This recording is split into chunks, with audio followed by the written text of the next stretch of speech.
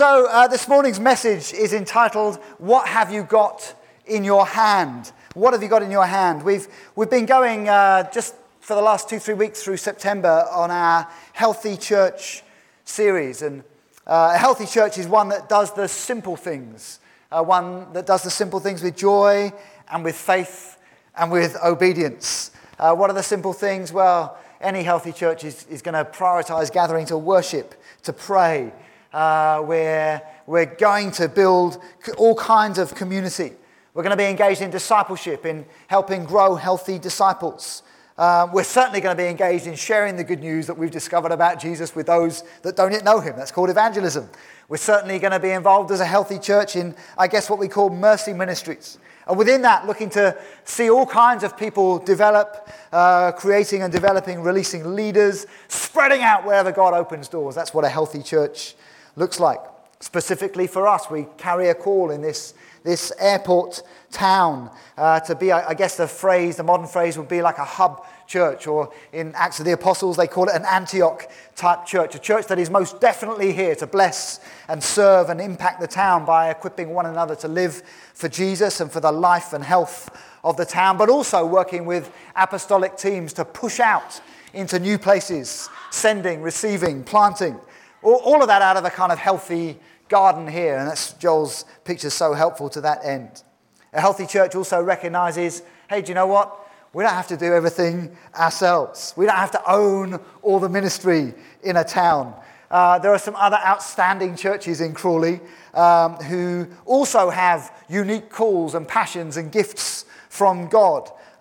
With the churches together, we're able to do some things together that we would not do on our own. If after this week of prayer and fasting, a number of you come to us as the eldership team and say, we've got a real burden to serve schools through assemblies, I'm not going to be clearing my diary for 8 o'clock on weekday mornings to go in and do assemblies. I'll be saying, hey, will you go and talk to the Lighthouse team that actually have an office up here in our building, but that serve the churches across the town to do outstanding schools ministry, the like of which we would never be able to do on our own.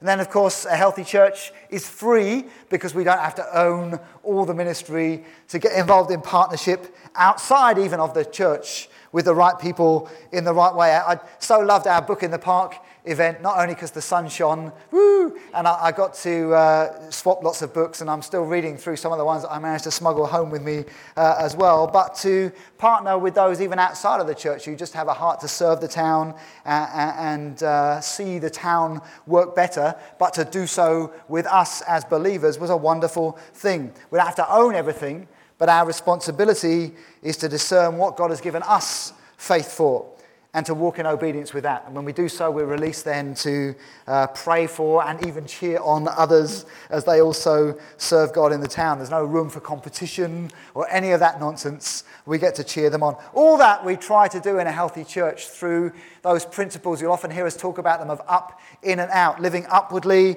simple love for Jesus, what we've been expressing in part this morning in our songs. Inwardly, our love for one another, our care for one another. Outwardly, loving those who don't yet know Jesus. That's it. That's the simple, healthy church. Whether you're a little church in a front room, just getting started, just getting planted, whether you're a huge church, those principles and values remain the same. Each one stepping forward into playing our part, taking the initiative and the unique call that God has put on each one of us. That's the vision we're digging into again this week in our week of prayer and fasting. I just want to share with you, this morning is a slightly different morning in that this message is shaped by two strong prophetic words that have refreshed us and shaped us over the summer. It feels for us as a team, as we've talked and prayed them around, I know many of you already have an insight into what I'm talking about this morning. They're two words that have pulled us into line with a real new sense of direction and purpose again. I've got 4 questions that I believe the Lord would ask of us this morning. But before I ask them, just a little bit of this prophetic background I've been talking about. You may recall our special friends, Biro and Dino, who were with us from Brazil, Iracemápolis. Irasemapalis, I don't know, that's more Italian, during June over here for the New Ground Leadership Conference. And just when Biro preached on the Sunday and shared his story and talked it around with many of us at other times, we felt even in that occasion was a sense of prophetic unlocking for us again as a church with a real joy. Biro's story is this. He said, we looked around at our town, Irasemapolis, and we realized we've got some problems in our town. And then they looked around at the church, a small and weak church. And Biro said, how can we, the people of God, be the solution that God has for some of the issues that are in our town? So Biro says we keep our eyes open on the conditions of the town outside, and we look around inside at the solutions that God has for the town. Biro said we did a survey early on of people's gifts in the church, looking at where they serve, what their passions are, what their skills are in the workplace. And we went out to the town and we said, hey, you don't know us and you don't think much of us, but we just want to serve you. What can we do? Where are the needs? And now they've built this culture in this church where he says, yeah, everyone, just say everyone. There you go, you're still with me. Everyone in the church, he says, yeah, everyone gives an hour or two a week in accordance with their gift, their times, their availabilities. Some of it is keeping the mechanisms of healthy church going, but much of it as well is reaching out into the town as well. Biro said to us, it's like it's time for a resurrection. I'm reading his words here. He felt God was alerting us again to the DNA that's already in the ground, the seed that's already in the ground. He says, we have everything we need from God. He's given us the building, the people, the gifts, the finance, the resources. And the Lord would say to us, how do you want to serve your town? How can we bless this town with the love of Jesus? How can we serve and advance the kingdom? Who's God connected us with? What other churches, agencies, charities that express this heart that God has for this town that don't know him? How can we help people find their place in God's kingdom? How can we initiate kingdom blessing into the town? I know Biro was excited to see the Crawley motto in Latin. It's over the town hall. It says, I grow and I rejoice. I grow and I rejoice. Biro said we carry the means for this to be fulfilled, for God to bless Crawley, in part through the likes of us. Just look at the person next to you. Through that person, okay, through someone very ordinary like you and me, we carry the means because of the Spirit and the call of God. And then on our last prayer and vision night at early on in July, as we were just sharing some of the pressures that we're beginning to move out of on our financial provision through this last year, and as well sharing about some of the outwardly successful ministry in Feed Crawley that we'd had to close through some pain and confusion. Lewis prophesied into that so helpfully, really caught our hearts that evening. He was asking the question, look around, what have you got in your hands? This phrase he said a number of times that we've been praying over and over again, the provision will follow the vision. We're so grateful for that word, Lewis, that caught our hearts. And so as people have been coming to me and other elders through the summer saying, what about this, what about that, ready to get on and move forward with this stuff, I've been in the unaccustomed role as the guy that likes to see the exits before I'm even in the room with the exit sign and saying, hey, hold on, put the brakes on, wait for the week of prayer and fasting in September. We just feel it's important that this week of prayer is one where we get to seek the Lord together. We've got different people leading different evenings through the week where we get to catch God's heart and the response to these kinds of questions together with united hearts, where God opens up for us together as a church, as well as releasing individuals in this kind of action. Monday, Wednesday, Friday, next Sunday, we'll be gathering in here to pray in that way. So that's a bit of the prophetic background. Let me just ask you, and perhaps here's where we come to these little visual aids here. Let me ask you the 4 questions that have been on our heart as we've been praying through the summer. Question number 1, the Lord would ask us, what have you got in your hand? What have you got in your hand? Turn with me if you have your Bibles. It may appear on the screen. Exodus 4. The Lord's appeared to Moses at the burning bush, this bush that burns but isn't destroyed. And he's explaining to Moses that God has called him to go back to Egypt to be responsible for rescuing God's people from their slavery in Egypt, to bring them out of Egypt and into the promised land. In that dialogue, Moses, who is afraid, says, of the people of God in captivity in Egypt, Moses says, what if they don't believe me or listen to me and say, the Lord did not appear to you? And then the Lord said to him, what is in your hand? A staff, he replied. The Lord said, throw it to the ground. And Moses threw it to the ground and it became a snake. I can't do that bit. That's as visual as it gets. It became a snake and he ran from it. And then the Lord said to him, reach out your hand and take it by the tail. So Moses reached out and took hold of the snake, and it turned back into a staff in his hand. This, said the Lord, is so that they may believe that the Lord, the God of their fathers, the God of Abraham, the God of Isaac, the God of Jacob, has appeared to you. It's just an incredible passage of Scripture there. Moses and his staff. It's just a stick, just a dead stick. A well-pruned stick, if you like, to use Joel's language and John 15 language this morning. But ordinary things offered up to God in faith and obedience become anointed vessels in his hand. When we ask the question, or when God asks us the question, what have you got in your hand? It speaks of whatever is in our care or our control. It speaks of the passions, the gifts, the callings, uniquely that God has placed in each one of us. It speaks perhaps even of the circumstances or the seasons that he's placed us in, knowing that our times, our availabilities, our energies differ at different stages through life.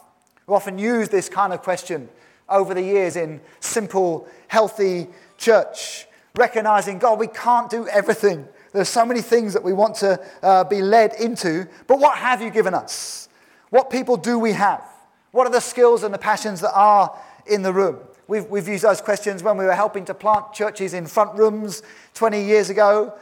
We asked these questions when we were down the road in East Grinstead when the church was growing through 350, 400. It was still right to ask the question, God, what have you put in our hands? This church here has asked the question the same way. Down through the last 39, 40 years or so, we're asking the question again now. God, what have you put in our hands? We've used this question personally as a family when things were tough. When I first left my job behind to lead the church we'd helped to plant full-time, money was a little bit tight. Our kids were all very little. I think it was probably just before Jude was born. There was this newfangled thing called eBay. We were near the Yorkshire border, so eBay sounded very Yorkshire. And we were saying, God, how do we just begin to increase our income a little bit? And Kaz was praying. She felt God say, what have I given you? What have you got?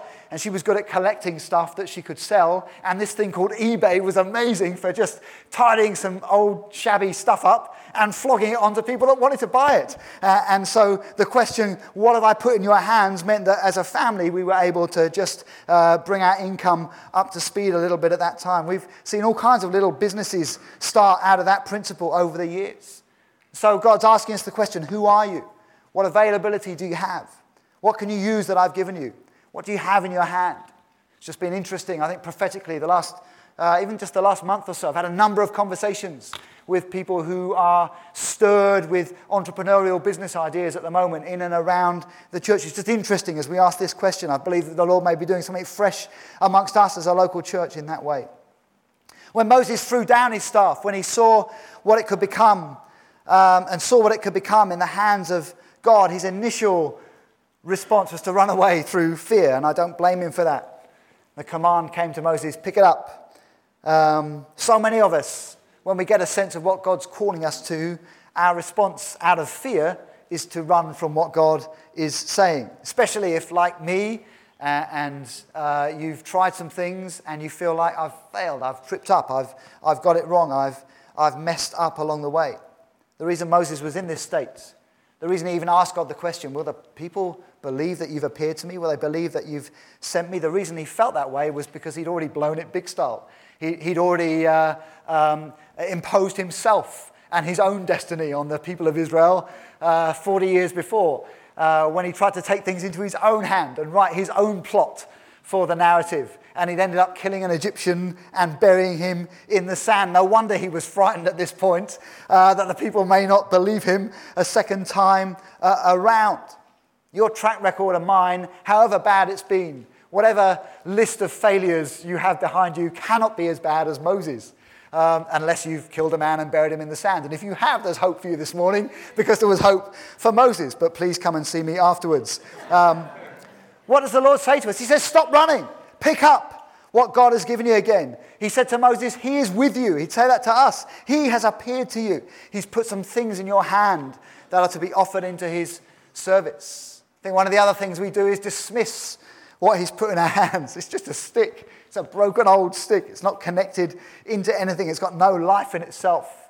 But this stick that Moses had was a sign, a symbol in his hand of God's authority, of God's call on Moses, of God's provision for Moses. It was that very same stick that Moses threw down and ran away from that he held up to pile up the Red Sea into a giant channel that 1 million people and animals walked through. It was that very same stick that he lifted up and caused water to come out of a rock that sustained a nation and all the animals as well. And the Lord has put a huge authority upon his people that we have run from or dared to not offer up in his service just because of disappointment or fear in our own hearts. When you look back through the Old Testament, you see this time after time with the things that we think, is that all I've got in my hand right now in this situation? Looking at Samson this week, that moment where he's surrounded by Philistines. What have I got in my hand? I've got a donkey's jawbone. That'll do. And he slays Philistines with it. You've got David approaching Goliath with just his sling. Even when Goliath is down and dead and David wants to cut off the giant's head because he stood against the purposes of God, David doesn't even have his own sword in his hand. If you read the text, he gets Goliath's giant sword out and chops his head off with it. As you move into the New Testament, you find Zacchaeus.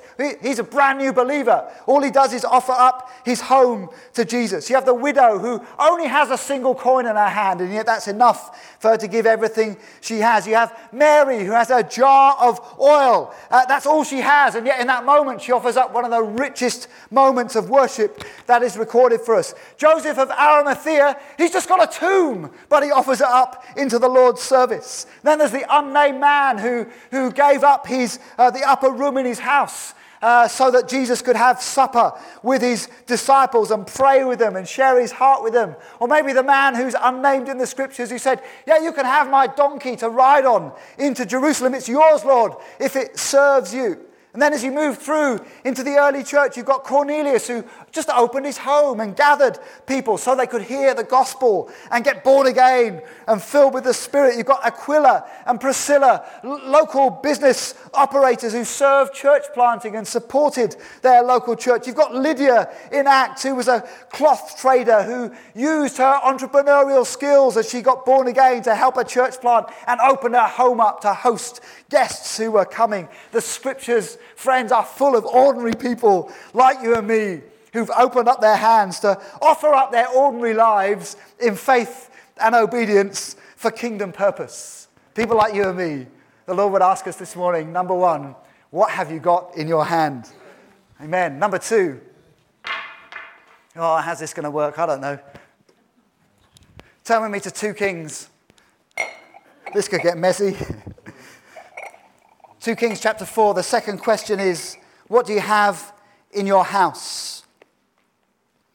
It's a time of struggle. Elisha, the prophet who's followed Elijah. 2 Kings 4, verse 1, we'll just pick up the story. The wife of a man from the company of the prophets cried out to Elisha, your servant, my husband, is dead, and you know that he revered the Lord, but now his creditor is coming to take my 2 boys as his slaves.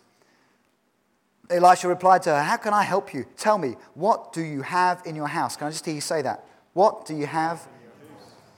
Your servant has nothing here at all, she said, except a little oil. Elisha said, go round and ask all your neighbors for empty jars. Don't just ask for a few. Then go inside, shut the door behind you and your sons. Pour oil into all the jars, and as each is filled, put it to one side. She left him.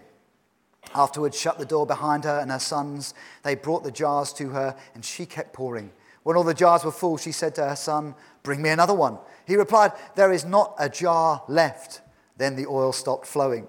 She went and told the man of God, and he said, go sell the oil and pay your debts. You and your sons can live on what is left. I haven't got jars, I've got pans and pots this morning. And we have oil. Here is a situation where this lady and her family were impoverished. They're under huge financial pressure. Out of fear, she's about to make some understandable but completely wrong choices, even to sell her sons into slavery in order to pay the debts. Let me just add by the way, just in case you're not sure about it, if you're in a moment of fear, it's never a good moment to make decisions based on fear. When you feel like there's no way out, when you have no vision for a better future, that is not the time to make decisions that will be shaped by that fear. Into this kind of climate, God asks the question through the prophets, what have you got in your house? Her answer is, I've got nothing there at all. Some of us have felt like that, haven't we? And then she goes on to say, oh, hang on, no, nothing there at all, but just a little oil, just a little oil. Even what she did have in that moment, she undervalued. She didn't recognize what she had that might be of purpose and of use in the Lord's hand. She didn't know what could ever be achieved with this, just a little oil. I literally have just a third left in that one now. I don't have enough. I never will. She's understandably under a kind of poverty mindset that is crushing faith. But again, we see in this story and many others, and we know in our own lives as well, that when we realize and offer up to God the little that we have, under the kind of prophetic anointing, when we respond with just a little in faith and obedience, God begins to multiply. That's exactly what happens here. And there must have been something going on as she stood before the prophet. It's very easy to say she just recognized that she had lack, but it was a step of faith even to ask the prophet and to ask him to make something happen in and around her life. And then, of course, she acts with faith and obedience. She was obedient even before there was evidence that the oil would flow. Her obedience was demonstrated by collecting pots and jars from her neighbors. And as she poured the little that she had, the miracle happened. The miracle, if you like, it waited for her to catch up. It required her active participation. Are you hearing what I'm saying this morning? It required her offering up to God the little that she had, even without knowing the outcome would be what she hoped for. Without any evidence that anything would change, she was required to walk with faith and obedience. When we ask the question, what have you got in this house? It's a collective question. It involves you and me. We're neighbors. Love your neighbor, the scriptures say. It involves us and each one of our empty vessels, whether we're speaking about our lives or whether we're speaking about actual things that we do or have. There's a community call the Lord would put on us to respond in faith together, to offer what we have up to him for his provision to flow. We've been praying as elders over the summer, praying here with the staff team, with our amazing trustees. We're praying this week with the church about the question, God, what have you given us this physical house for? We had a couple of wonderful prayer meetings in the May, June, July here in the summer, just walking up and down this building and around the gardens. We were praying, some of us, as we participated on our Clean and Green Day together at the start of September. What have you given us this house for? What miraculous purpose, kingdom purpose? It's easy for us to say, what, this old place? It's looking a bit tatty, a bit tired. It's not much, really. There's some shinier glass and chrome buildings around town. Wouldn't it be lovely to have one of those? It needs so much spending. It needs so much development. We can have just a little bit of oil mentality. But we're looking again this week as we pray with this prophetic question alive. What do you have in your house? As you walk down for tea and coffee later, look into the rooms, this space, this hall, the cafe, the kitchen, the gardens, the kinds of ministries that we serve with out of here, even the way that we run the business here and in the shop in town, the way we welcome the community amongst us. The Lord would say afresh to us, what have you got in this house? And in this story in 2 Kings, the obedient response to this question led directly to God providing an income stream which paid the mortgage, gave the family money to live off. The Lord would say to us this morning, what have you got in this house? What have you got in your house personally? What have we got in this house corporately? Question 3, Mark 6. We'll look at verse 38. We'll square all this off in a moment. Are you still with me? Our next question, it's a story, if you've been following Jesus a little while, even if you're not yet a follower of Jesus, you may be familiar with the story of Jesus feeding the 5,000 in Mark chapter 6 and in the other Gospels as well. They've tried to get away to a remote place, but thousands follow them. Jesus is teaching them. It's late. It's the end of the day. Out of compassion, he's concerned that they have nothing to eat. And so he says to his disciples, you give them something to eat. Okay, here's the problem. They say to him, hey, verse 37, that would take 8 months of a man's wages. That's a lot of money. That's a big crowd. Are we to go and spend that much on bread and give it to them to eat? Here's a question. How many loaves do you have? He asked. Go and see. When they found out, they said 5 and 2 fish, and Jesus directed them to have all the people sit down in groups on the green grass. So they sat down in groups of hundreds and fifties, taking the 5 loaves and the 2 fish and looking up to heaven. He gave thanks and broke the loaves. Then he gave them to his disciples to set before the people. He also divided the 2 fish among them all. And they all ate and were satisfied. And the disciples picked up 12 basketfuls of broken pieces of bread and fish. And the number of men who had eaten was 5,000. Our next question is, how many loaves do you have? Jesus asks his disciples, what have the people got? What have they brought in their bags and their satchels? I love John's account in John 6 and verse 8. The disciple Andrew, for a moment, he gets it. He's amazing. And then he just goes and falls down the other side just like we do. He says in response to that question, Jesus, here's a boy with some loaves and fishes. And then you see the kind of doubts come and he says, but how far could that go amongst so many? You think, Andrew, you did so well. And then you've sunk under it again. It reminds me not long after of Peter where he says, Lord, I'm going to walk out to you on the water. And he starts walking to Jesus. It's amazing in that moment. He's walking to Jesus on the water. And then it says he puts his head down and becomes aware of the wind and the waves. And under he goes until Jesus fishes him out. And Andrew is just in that moment. Yes, we've got loaves and fishes and a huge crowd. Oh, how far can that go? And so we sink under our realism. The same question Jesus asks them in Mark chapter 8, just a bit further along in the gospel, where 4,000 people are fed. He asks them again, how much bread do you have? The answer always, friends, is we haven't got enough. But in God's economy, he always gives enough. There's always plenty to go around. The hungry always get fed. The available and the obedient always get used by the Lord Jesus. God often speaks and puts dreams and visions in our hearts. I know any of you have been walking with the Lord for any time will carry all kinds of dreams, visions, ideas. But we so often fail to see it how he sees it. We fail fully to take hold of him in faith and to believe him. So we quickly, like Andrew did, squash the dream with our earthy realism. Or perhaps we call it common sense. Half a year's wages, they said. How can we afford that? If that's you or I this morning, or even us as a church, we need to repent of that. Some of us are holding things in our hands, areas that God wants us to serve him in. Maybe it is a business idea.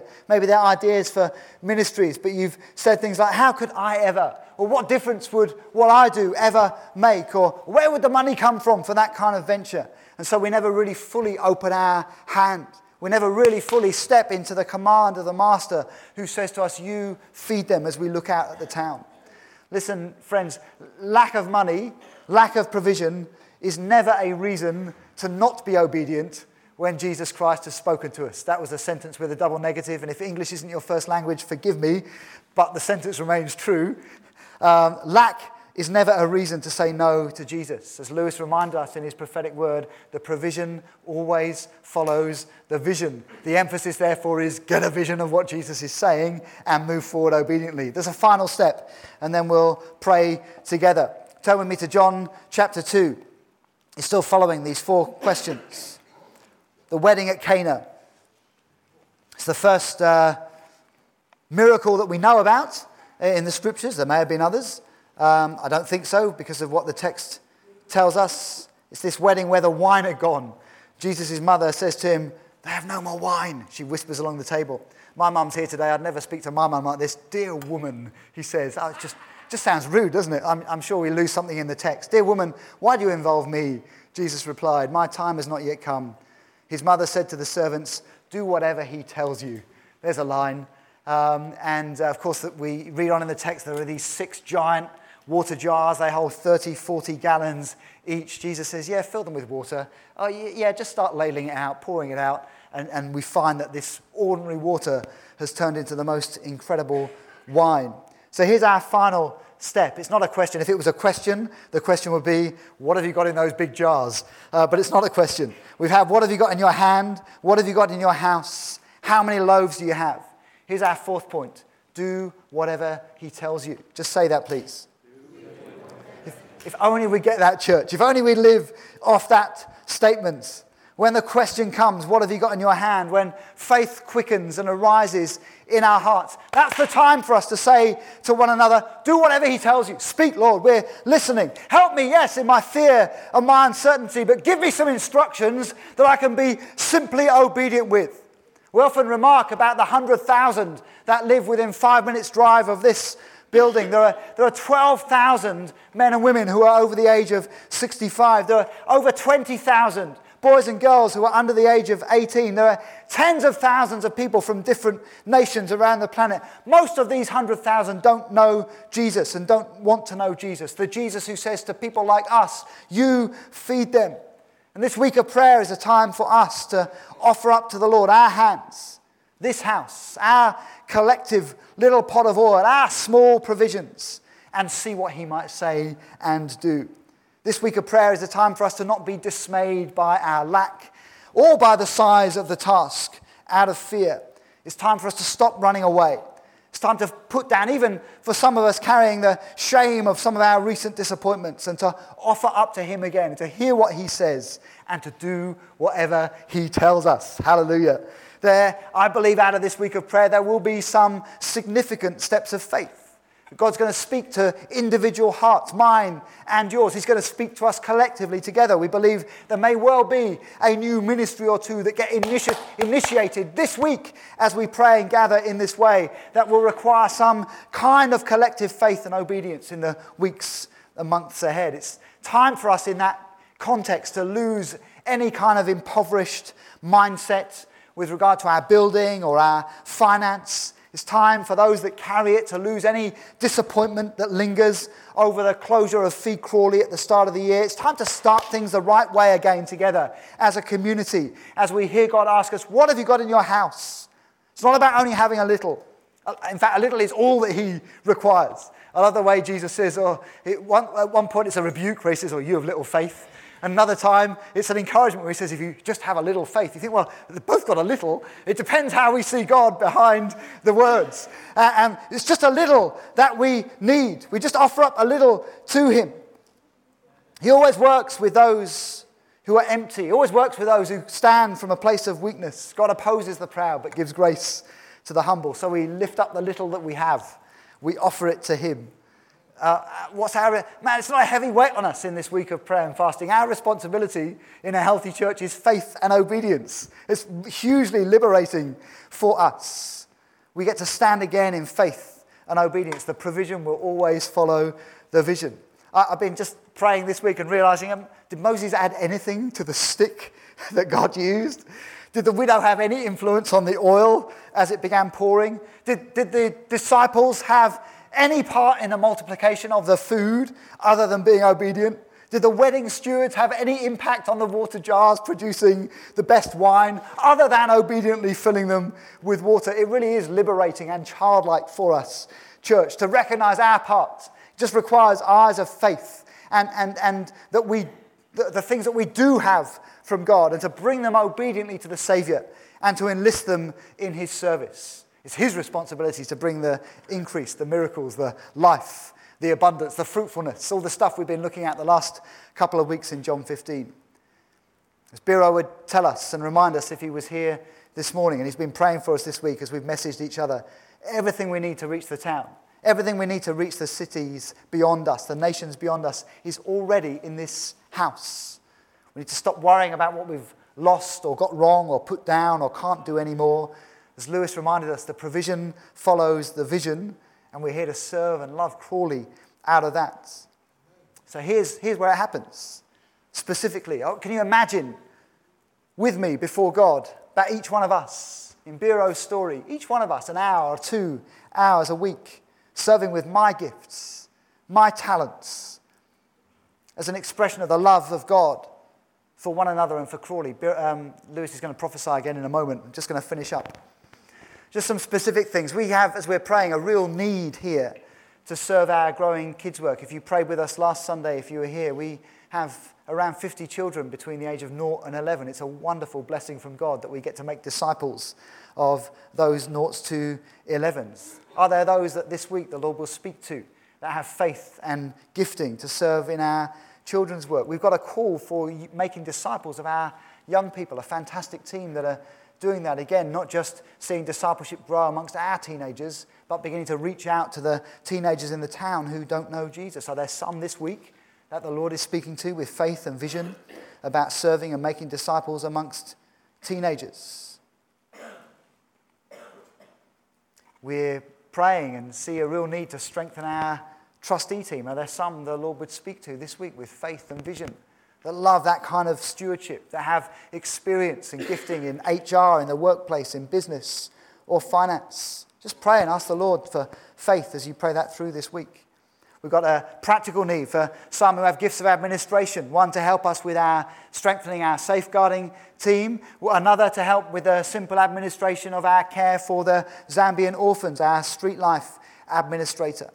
We've got a real prayer burden to see a team released for a growing over 60s work in the church and in the town. That's even before we start praying for new kinds of mercy ministries that the Lord is going to open up for us. I've been praying, and a number have been talking about this, about community kitchens and using the gardens and works which reach the over 65s and growing works with special needs, adults and kids. But the Lord would say to us, what's in our hand as we come and pray this week? What about you? What about me? What about our finances? What about giving first into the local church to the work of the kingdom? May God give specific faith and vision and obedience in these areas that are key to our mission this week. We believe He's put the answers in this room, not only to bless the church, but to serve the town. It's what this week is about as we pray and fast, as we hear God together, as He releases faith and vision. It's not about leaders brainstorming and thinking of new ideas and then looking around the church trying to strong arm some volunteers to run with them. We're coming together as a family to pray, to hear God together, to discover what's He put in our hands, what's He put in this house. We're asking you to seek the Lord with us in this way this week. Will we look together to be the answers to these questions? May the Lord speak to many with faith and vision as we come together in this week. Will you stand together? Lewis, did you want to share something? And then we're going to pray. Sorry. Don't say sorry. You're welcome. I don't like to do this, but I was feeling you are right in all you said. It's on. Yeah, you go for it. They'll find you.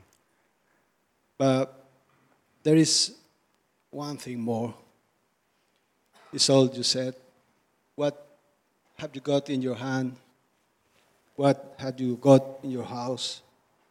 How many loaves? How many fish have you got? But the next is, give it to me. It's time, especially for you and all the people at the church that are bearing heavy burdens over their shoulders. And as we were singing, it's not time more to be in our strength. We are not going to be able to do nothing. We have been walking until now. And I think let's do this, what the Word of God says, and let's all we got. I challenge all the church to give all we got to our Lord. Yeah. Offer Him. Yeah. And see what happens. Yeah. It's not about us. It's not about me. It's not about Steve. It's not about our problems. We are now challenged about to live how God has designed it for us. in this church, in this city, in our homes, in every place we are putting our feet on. Yeah. We need to establish the kingdom of God. Yeah. And He's going to equip us. And whatever we got, the next step for this week, give it to the Lord. Yeah. Thank you. Hey, that's great. Thank you. Thank you. Now let's stand and pray, shall we? We hear that. We receive that. Lord, it resonates with our spirits. We give ourselves to you. We give our lives to you. Lord, that first day, for some of us a while ago now, where we said yes to the gospel of grace, where we first saw you, Jesus, as you really are, and said, we're going to follow you. You have lordship of our lives. Lord, nothing's changed. We come back to that moment where we said, all that I am, all that I have is yours. It all belongs to you, Jesus. It's for your glory and for your service, wherever you send me, whatever you want to do with me, whatever purposes and plans you have for me. Why don't you just express that prayer? It's like a salvation prayer again. Maybe there is someone praying it for the first time today, but for many of us, just praying it again now.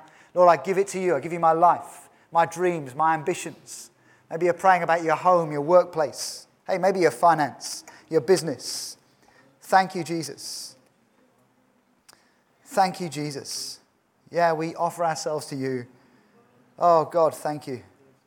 Thank you. I love the passage 2 Timothy 2:21. I've been praying this week about vessels that are cleansed and available to be used by the Lord as instruments for noble purposes, that are useful to the master, prepared to do any good work.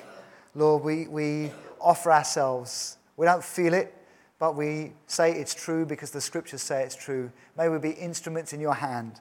May we be useful to you, Master Jesus. May we be prepared to do any good work that you're calling us to by your Spirit. We open our hands, we open our hearts, we open our lives, we open our ears for you to speak. We open our eyes to see. God, what are you doing through our hands? What are you doing in this house, into this town? Oh, thank you.